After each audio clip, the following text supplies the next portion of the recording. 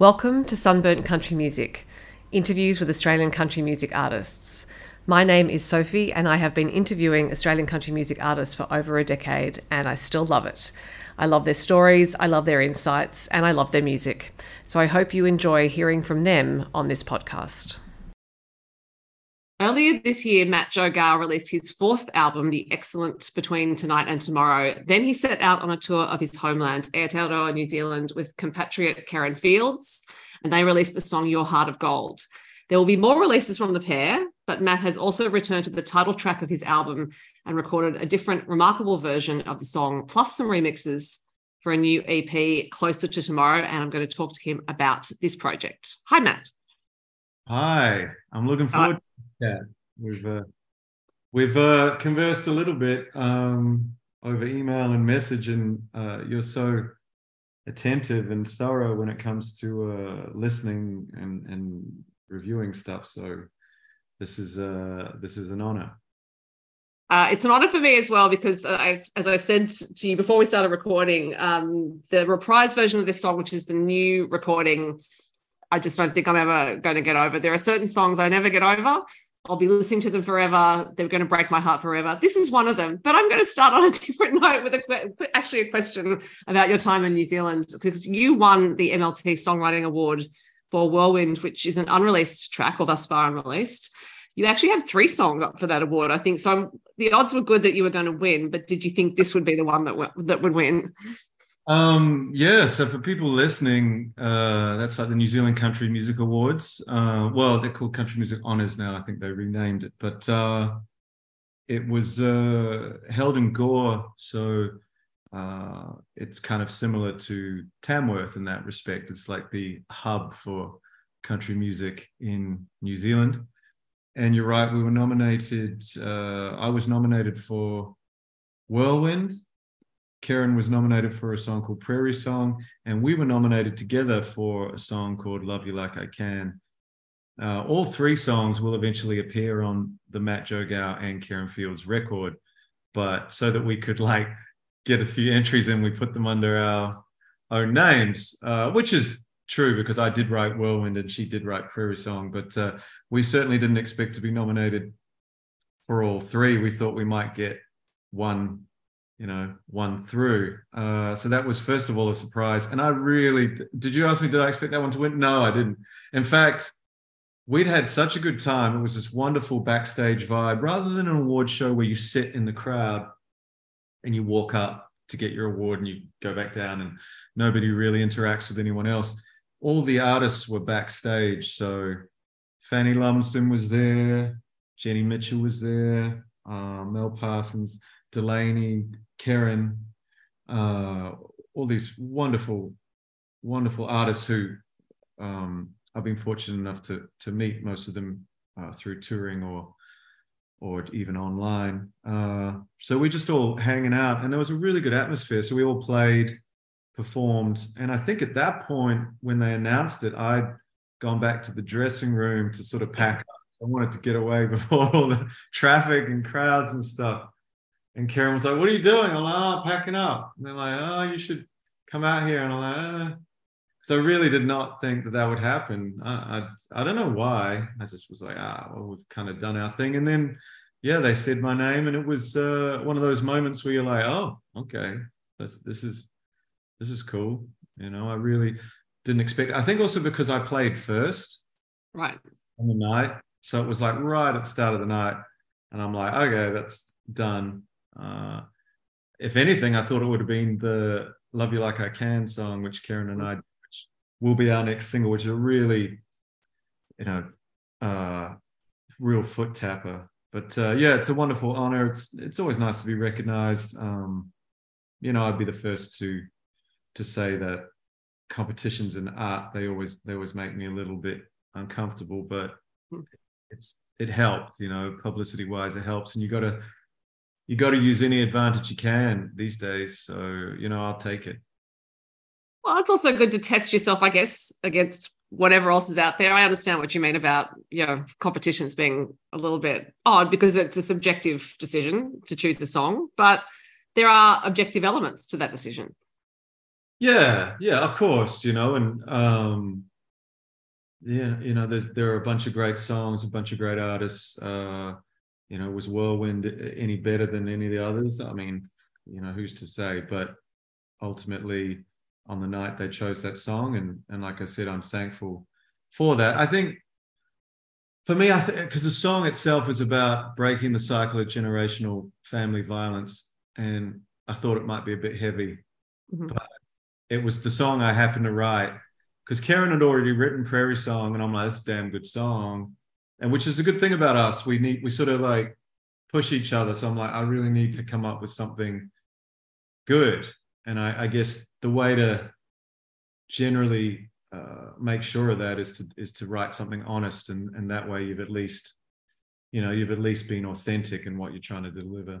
Mm-hmm. I'm still quite entertained at the idea of you thinking you're going to get out early and beat the traffic, though. It's like Yeah. it's a award night. No. Well, Karen, no, she was like, get out here. I was like, oh, yeah, all right. Yeah. It was pretty funny, actually, because then I had to race from like the dressing room out, around the back, out to the stage. Yeah, pretty funny. Pretty funny. It was a fun night because my friend Delaney Davidson and Tammy Nielsen, Willie Nelson, they won for us their song, and I'm touring with Delaney up your ways, Sydney ways on September 8th. So yeah. You have at least a couple of dates with him. Yeah, I do. Yeah, we're playing together Sep 8 Sydney, Sep 9 in Melbourne, and I also play some other shows around New South Wales. They'll be on the websites, but yeah, it's great interacting with all these different artists, and I have a show with Brad of Copperline, who you've chatted with. It's great to just keep collaborating and connecting with these other artists. Mm-hmm. And collaboration is what you're doing with Karen, of course, because you released Your Heart of Gold. You were on tour together. It was quite an extensive tour. Like there were quite a lot of dates. It's still going in a way because we just got home from Adelaide, South Australia, sorry, and that's still part of the Your Heart of Gold tour. So we've just got one more show, and then that's 30 or so shows. And then that's that single. I mean, we definitely got every bit out of that single. And then the second single, yeah, it's October, which I believe I'll be chatting with you about because our publicist just sent us an email. I'm like, love Sophie, so that's cool. Yeah. Did your interpretation of that one song change as you were playing it throughout the tour? Because you said almost 30 dates. So of Your Heart of Gold. Yeah. Well, we recorded a couple songs that we felt would be a good potential first single, and that one came out on top. And listening back, I'm glad we did. But we mixed I mixed the song really like.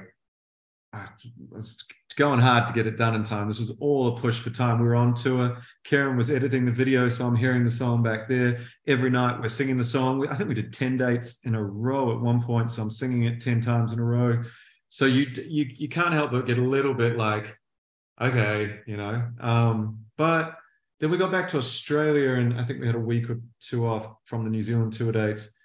And so we played it the other day in Melbourne and playing it in South Australia to close the show.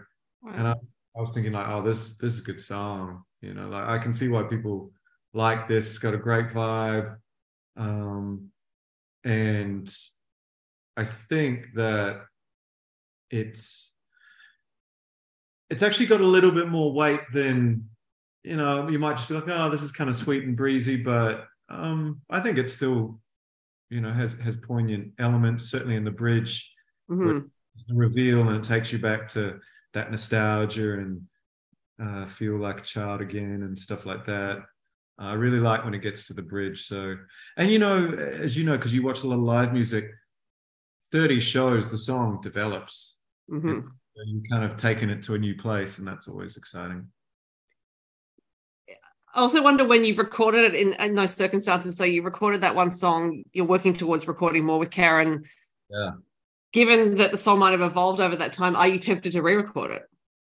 Yeah, no, you're always. I'd rather record a live version because Mhm. when we record a studio version, that's documented. Right. And that is a moment in time.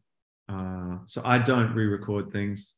That's my mentality. I know that my co-producer Andy sometimes is like, I really like to re-record, some stuff of 7 years, because we didn't have a lot of money. We had small studios. We're sort of trying to. It was really hard to get it to sound how we wanted to. And now we have this really nice studio and a lot more experience. I think he's like, I can do it better now. But for me, I'm like, no, that's that moment though, and that's that Right. moment we captured that. So yeah, I leave things how they are, but I can't help but sometimes hear it and go, I wish I'd done that. But that's the way it is. Well, that's a good segue to talking about Between Tonight and Tomorrow, the song, because this is not a re-recording of the song. It's actually a different interpretation in one part, the reprise, which will be the single off the EP, and then there are the remixes. Yeah. So I'm wondering what the impetus was for the new EP. Great question. Well, a couple of reasons. We'd released Between Tonight and Tomorrow, and touring the song, a few of my dates were solo or trio. And so I'd strip it back to just me and an acoustic guitar, and rather try to make a sort of a song that paled in comparison by trying to hit the guitar the same way and pretend we had a drum kit. And Mm-hmm. I try not to do that. I'm like, we'll give people a different version. We don't have the drums and the bass. This is just me and a guitar. And it started to mold into that finger picking shape, which then changed the delivery of the vocals, and then we changed the instrumentation. Instead of electric guitar, we put Andy on a mandolin, and this new song was born out of that as a response to the fans, and who were really enjoying that. They were like, some of them on the tour had the album, Right. and so they'd say, where's it like that, like sound like that? And I'm like, well, that doesn't sound like that. You're like, I want that version. So we sort of thought, okay, and I put it in the back of my mind. And then obviously my mother passed away, and I played that song at her funeral in that style. Right. In the reprise style, and so it was finger picked and guitar and mandolin. And I thought it would be nice to dedicate that song to her, and the EP to her, because I believe the first time I played the song live was to her. In fact, it was. So that was sort of like a little gift that I gave her. So the song has a lot of sentimental myself, and so if I could, just be artistic and creative, I wanted to just do it for myself. Really, I had no, there was no thoughts that it was going to do really well on radio or something. It's a slow, introspective song. So it wasn't trying to be some single, but I love that about EPs. You can be more creative because it's not an album. You don't have a publicist saying like, how am I going to push this? So you can bend the rules a bit.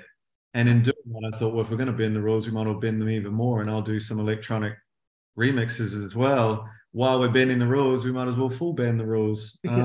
Because I wouldn't, I'm not an electronic artist. I wouldn't release albums of electronic music. So this was just a good avenue to be able to release these songs, and hopefully people will find something they enjoy on the EP.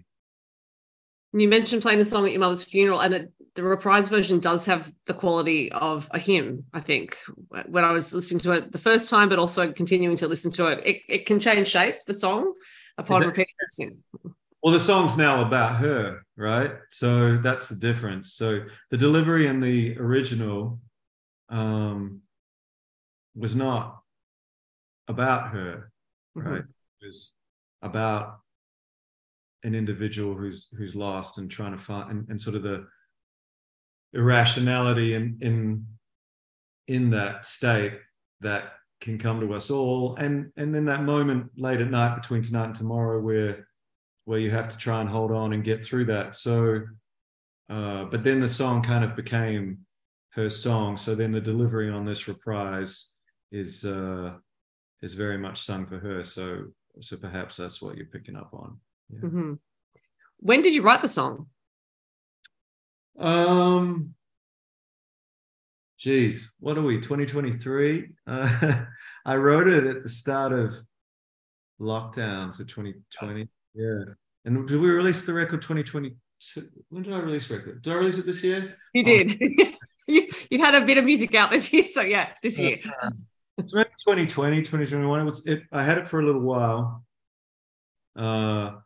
And I think that, but writing the song, I wasn't performing it. I'd just written it, because I was sort of backlogged for record. And then the pandemic just made that even worse. So then it all got extended out. Mm-hmm. But it's just one of those songs. Every artist has a few, and it's not really about them necessarily being hits or anything like that. I don't even know if that exists anymore for Americana artists, but some songs just connect. You can't really predict what they're going to be, and they're not necessarily singles.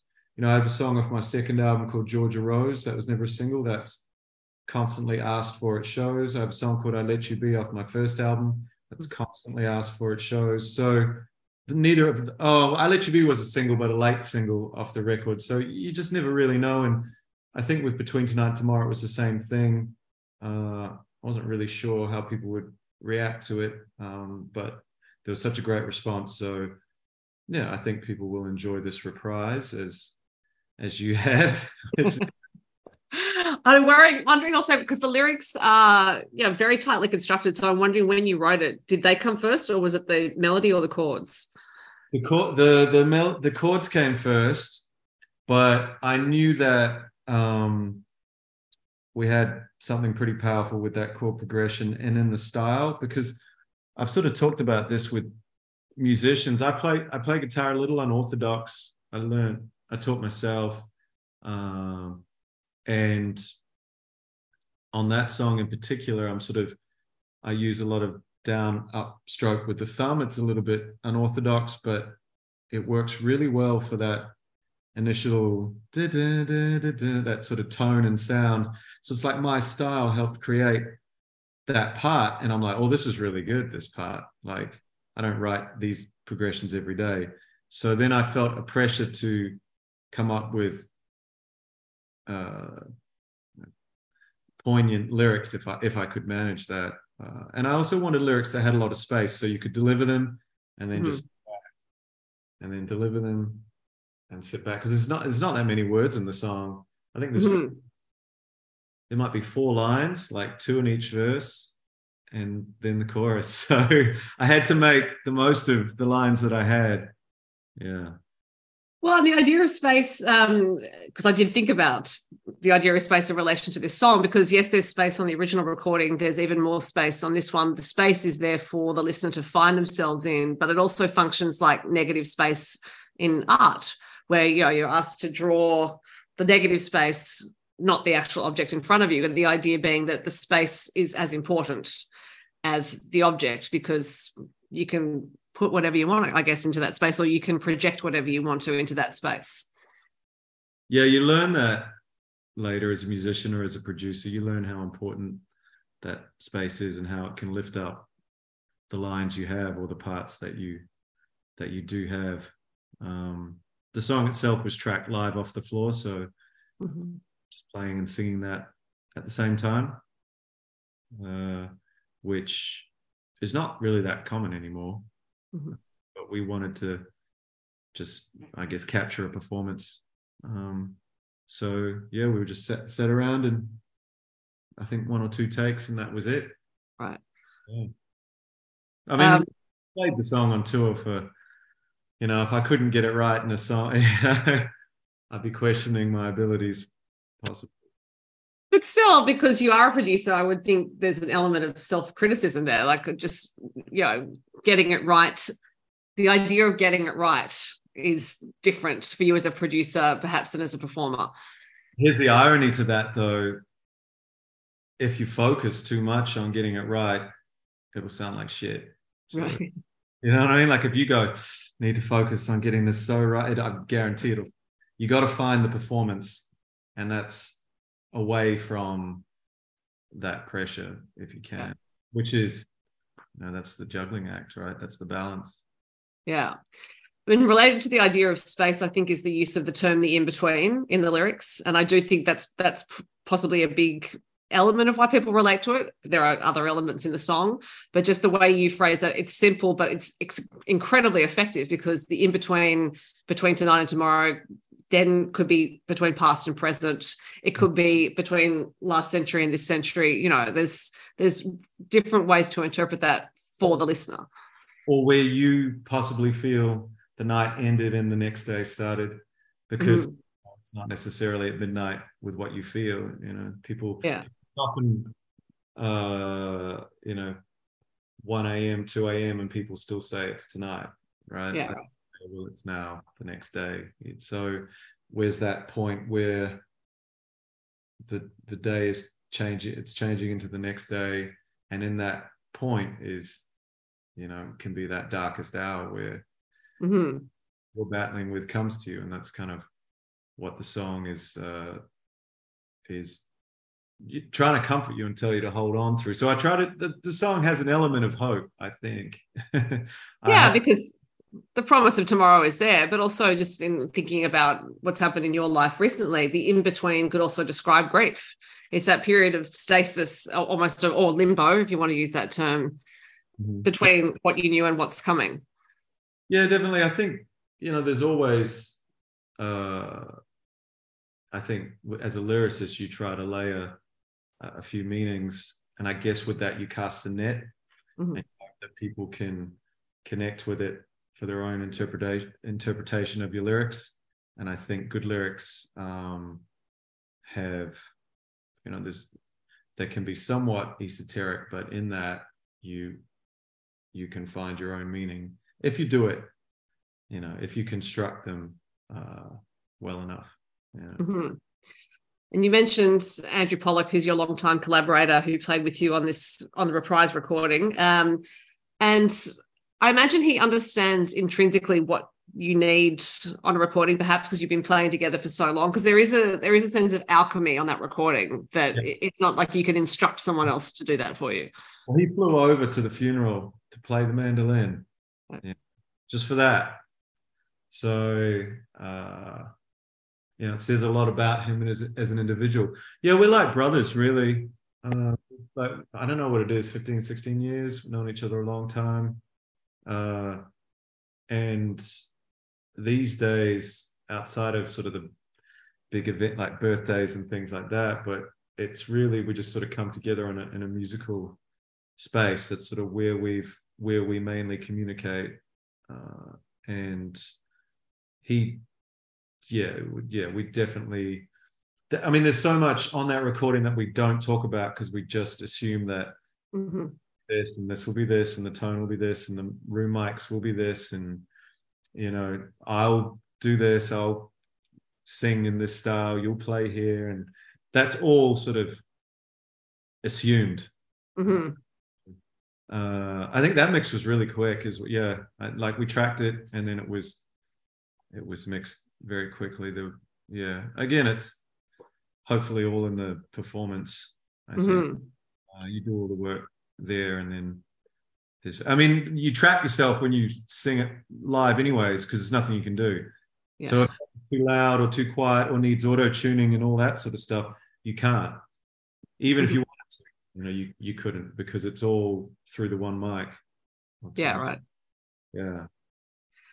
In thinking about your other recordings, the song that came to mind actually was the version you did of Kate Bush's "Running Up That Hill," because that's a very different interpretation of that song. It's very much your interpretation of it, and I think it involved, well, my listening of it involved a process of recreating the song almost so that it made sense for you as an artist. So in thinking about remaking Between Tonight and Tomorrow, I'm wondering if there was a sense for you almost of approaching it as a cover. So like, how do I come at this in a different way? Yeah, it's really interesting to think about, because you go down the road of an Americana artist and you're so used to picking up your guitar and you go, oh, the drums will go here, the bass will go here, and there's nothing wrong with that. That's your bread and butter. But then there are some songs that you have, that I've had in the past, that you think, I wonder how this would have sounded, delivered a little bit differently. Maybe not to the extent of the remixes, but certainly with different instrumentation. And you think, I wonder how that would have gone. Mm-hmm. And I guess with this song, it was my engineer, Chris, he sparked it, and he was like, I guess to take it back, this is the one song when I came into the studio Between Tonight and Tomorrow, and my drummer and my engineer and co-producer, they were like, that's the song, that's a great song. So there was sort of that energy. And then when Chris, he's like, I really love this song, I think that we should remix it. And I'm like, really? And he's like, yeah. So that's where it started. And it was an opportunity for me. I have a relatively varied taste, and we sort of went down that Massive Attack, 90s trip hop Bristol sound. And it just was an opportunity with the remixes to try different things. I think the emotion comes from the strings on that remix. They're really emotive. I think there's so much space, you can actually hear the lyrics better in some ways. Because we often mix, on the original version, we mix to sound like a band in a room, right? And obviously a band in a room, the vocals are there with all the stuff. But on a remix, you can kind of go, vocals are here, strings are here. And that's one of the benefits of electronic music. I'm not trying to sell you the concept of 4 people playing their guitars in front of you. It's different. So there's different rules, and I think we utilize those rules to give sort of a sonic space to the instruments that you don't have on the original. So like the solo, like you can hear all the delay on the guitar much better actually, and yeah, like I said, the vocals as well. So yeah, I think, like, I'm an Americana artist, and it was opportunity to bring those songs out off the back of the acoustic reprise. So hopefully someone with varied tastes like myself will stumble across them and enjoy them. That's really all that they're for. That's all that they're for. Just maybe someone will like them, and there might even be someone who likes that stuff more than the stuff I usually do. That wouldn't surprise me.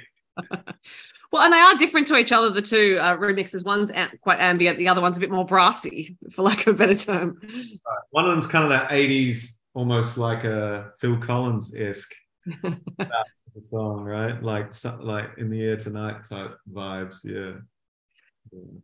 And talking about the vocal being quite prominent in those mixes, I remember when I spoke to you about the album earlier in the year, and you were saying that for the recording of the album, your voice was actually brought a lot more forward than it had been on previous records. It was more about you and your harmonica and your guitar, and I guess that's a necessary process to get to your voice being more prominent on these remixes for you as an artist to think, yeah, I'm here now, I'm right at the front. Yeah. My last record, Break, Rattle and Roll, we consciously, I want to say buried the vocals, but they're definitely lower than most modern recordings. But they're not lower than the Stones. It's about, we sort of set the level to about where Mick Jagger's vocals are, surprisingly low on Exile on Main Street, stuff like that. So, and we had to do that because the concept was to have a record with a lot of stuff. And you just can't have a lot of stuff and then a vocal over the top. It just sounds really, yeah, juxtaposed. It doesn't work. So we needed to have us all kind of, again, sound like a whole bunch of people all, making noise together.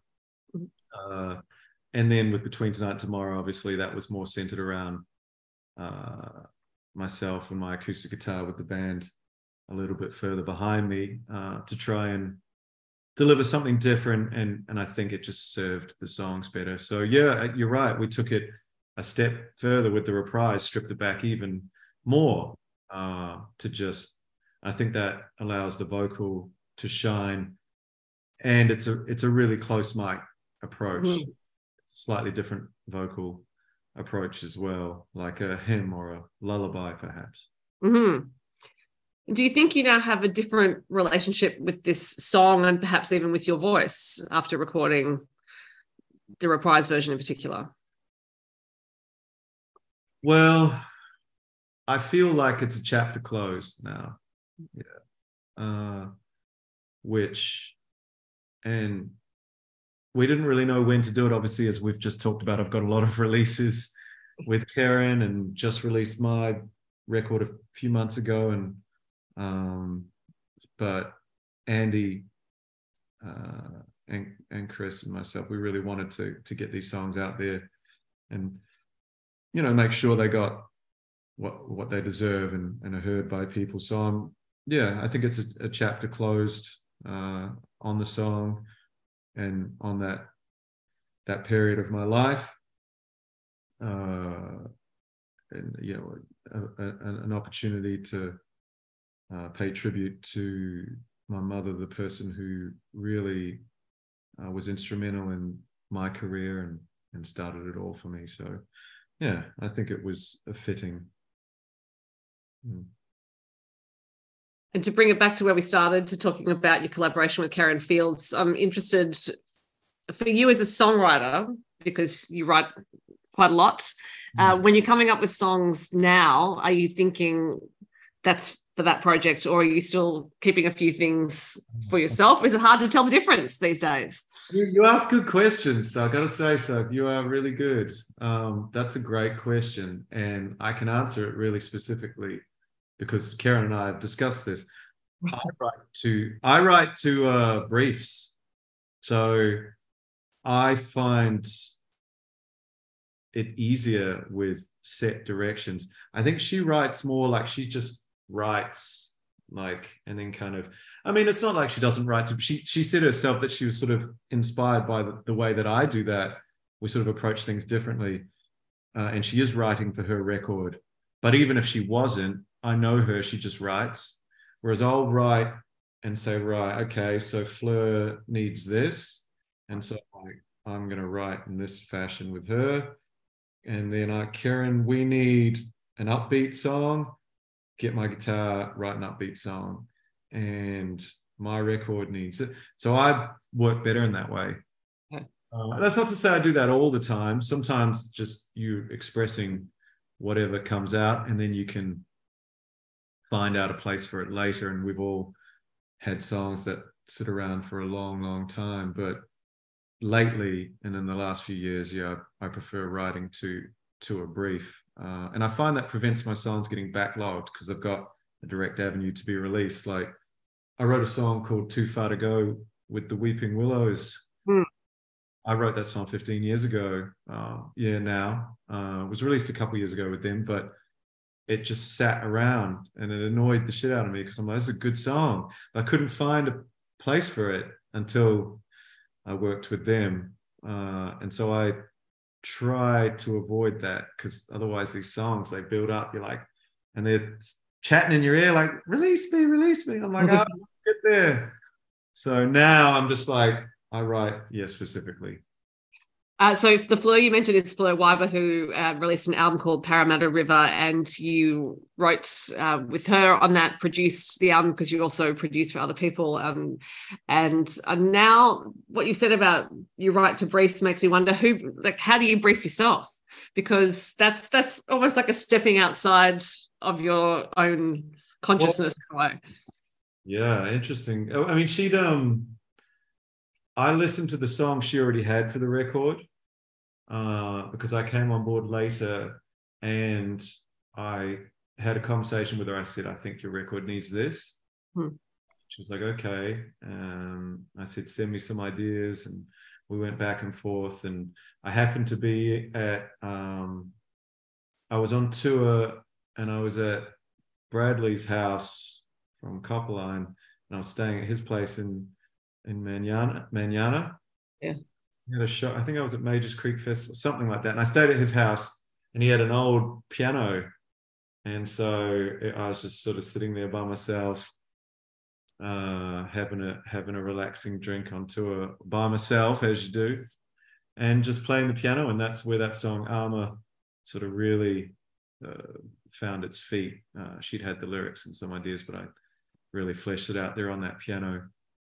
So yeah, I mean, as I said, that was because I felt the record needed that. And with the Matt Joe Gow and Karen Fields record, we were trying to find a last song, and I felt it needed to be here, and we'd sort of throw on things at it. She'd come up with songs and I'd come up with songs, but I'm like, right, I need to really write a song in kind of this style. So I guess luckily at this point in my career, I have enough of an understanding in how to sort of steer it in a certain direction. But that does suggest that you are thinking of these as whole projects. It is therefore not just, here's a song and this is great and I will hold on to it for a while, or I'll slot it in somewhere. It's actually, this is a whole song cycle, or a whole big arc of a story. That's right. Yeah, I write albums more than I write songs. I write songs for albums. I'll call it old fashioned, but that's just how I like to write. I don't write, be like being a novelist versus someone who writes short stories. So I like to see how it slots into a body of work.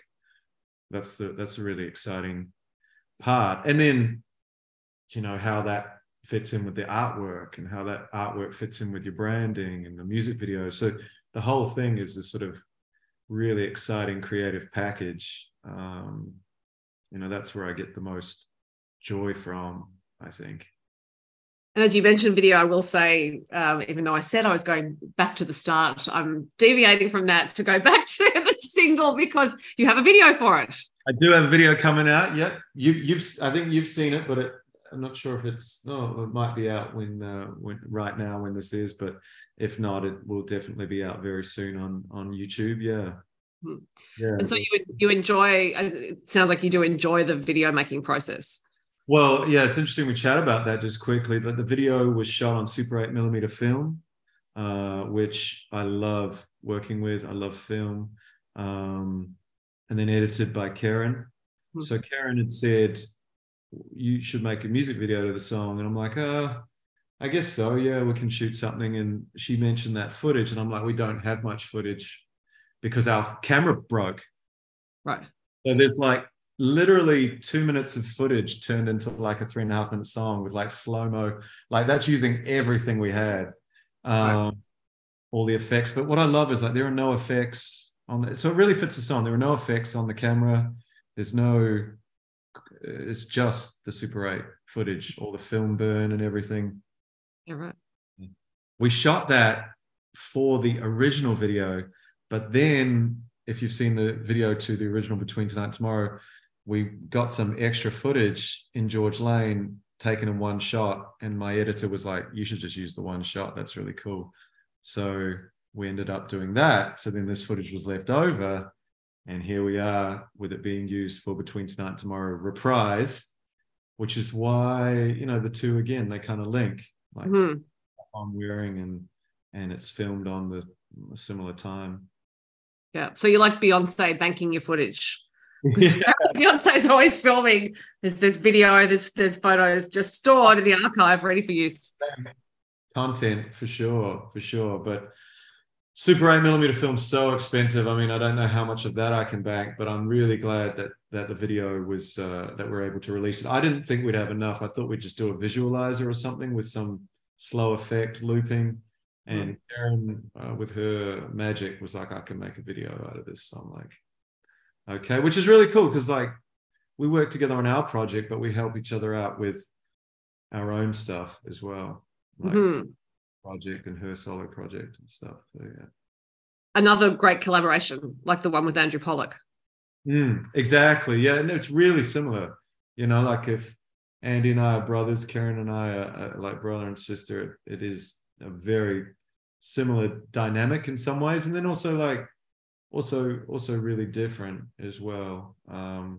Because Karen and I, we do like the same thing, you know? Right. So that's really interesting. I don't know if I've ever shared. Yeah, I've definitely had good friends, and I've already just mentioned them in this interview, who do the same thing, but I've not been in a collaborative project where I'm making an album. This is something new for me. Yeah. Well, that is your next project, although I'm sure there will be others weaving in and out of that project. And you'll also be doing some dates as a solo artist, which will be on your website, which you do keep updated regularly. Yeah.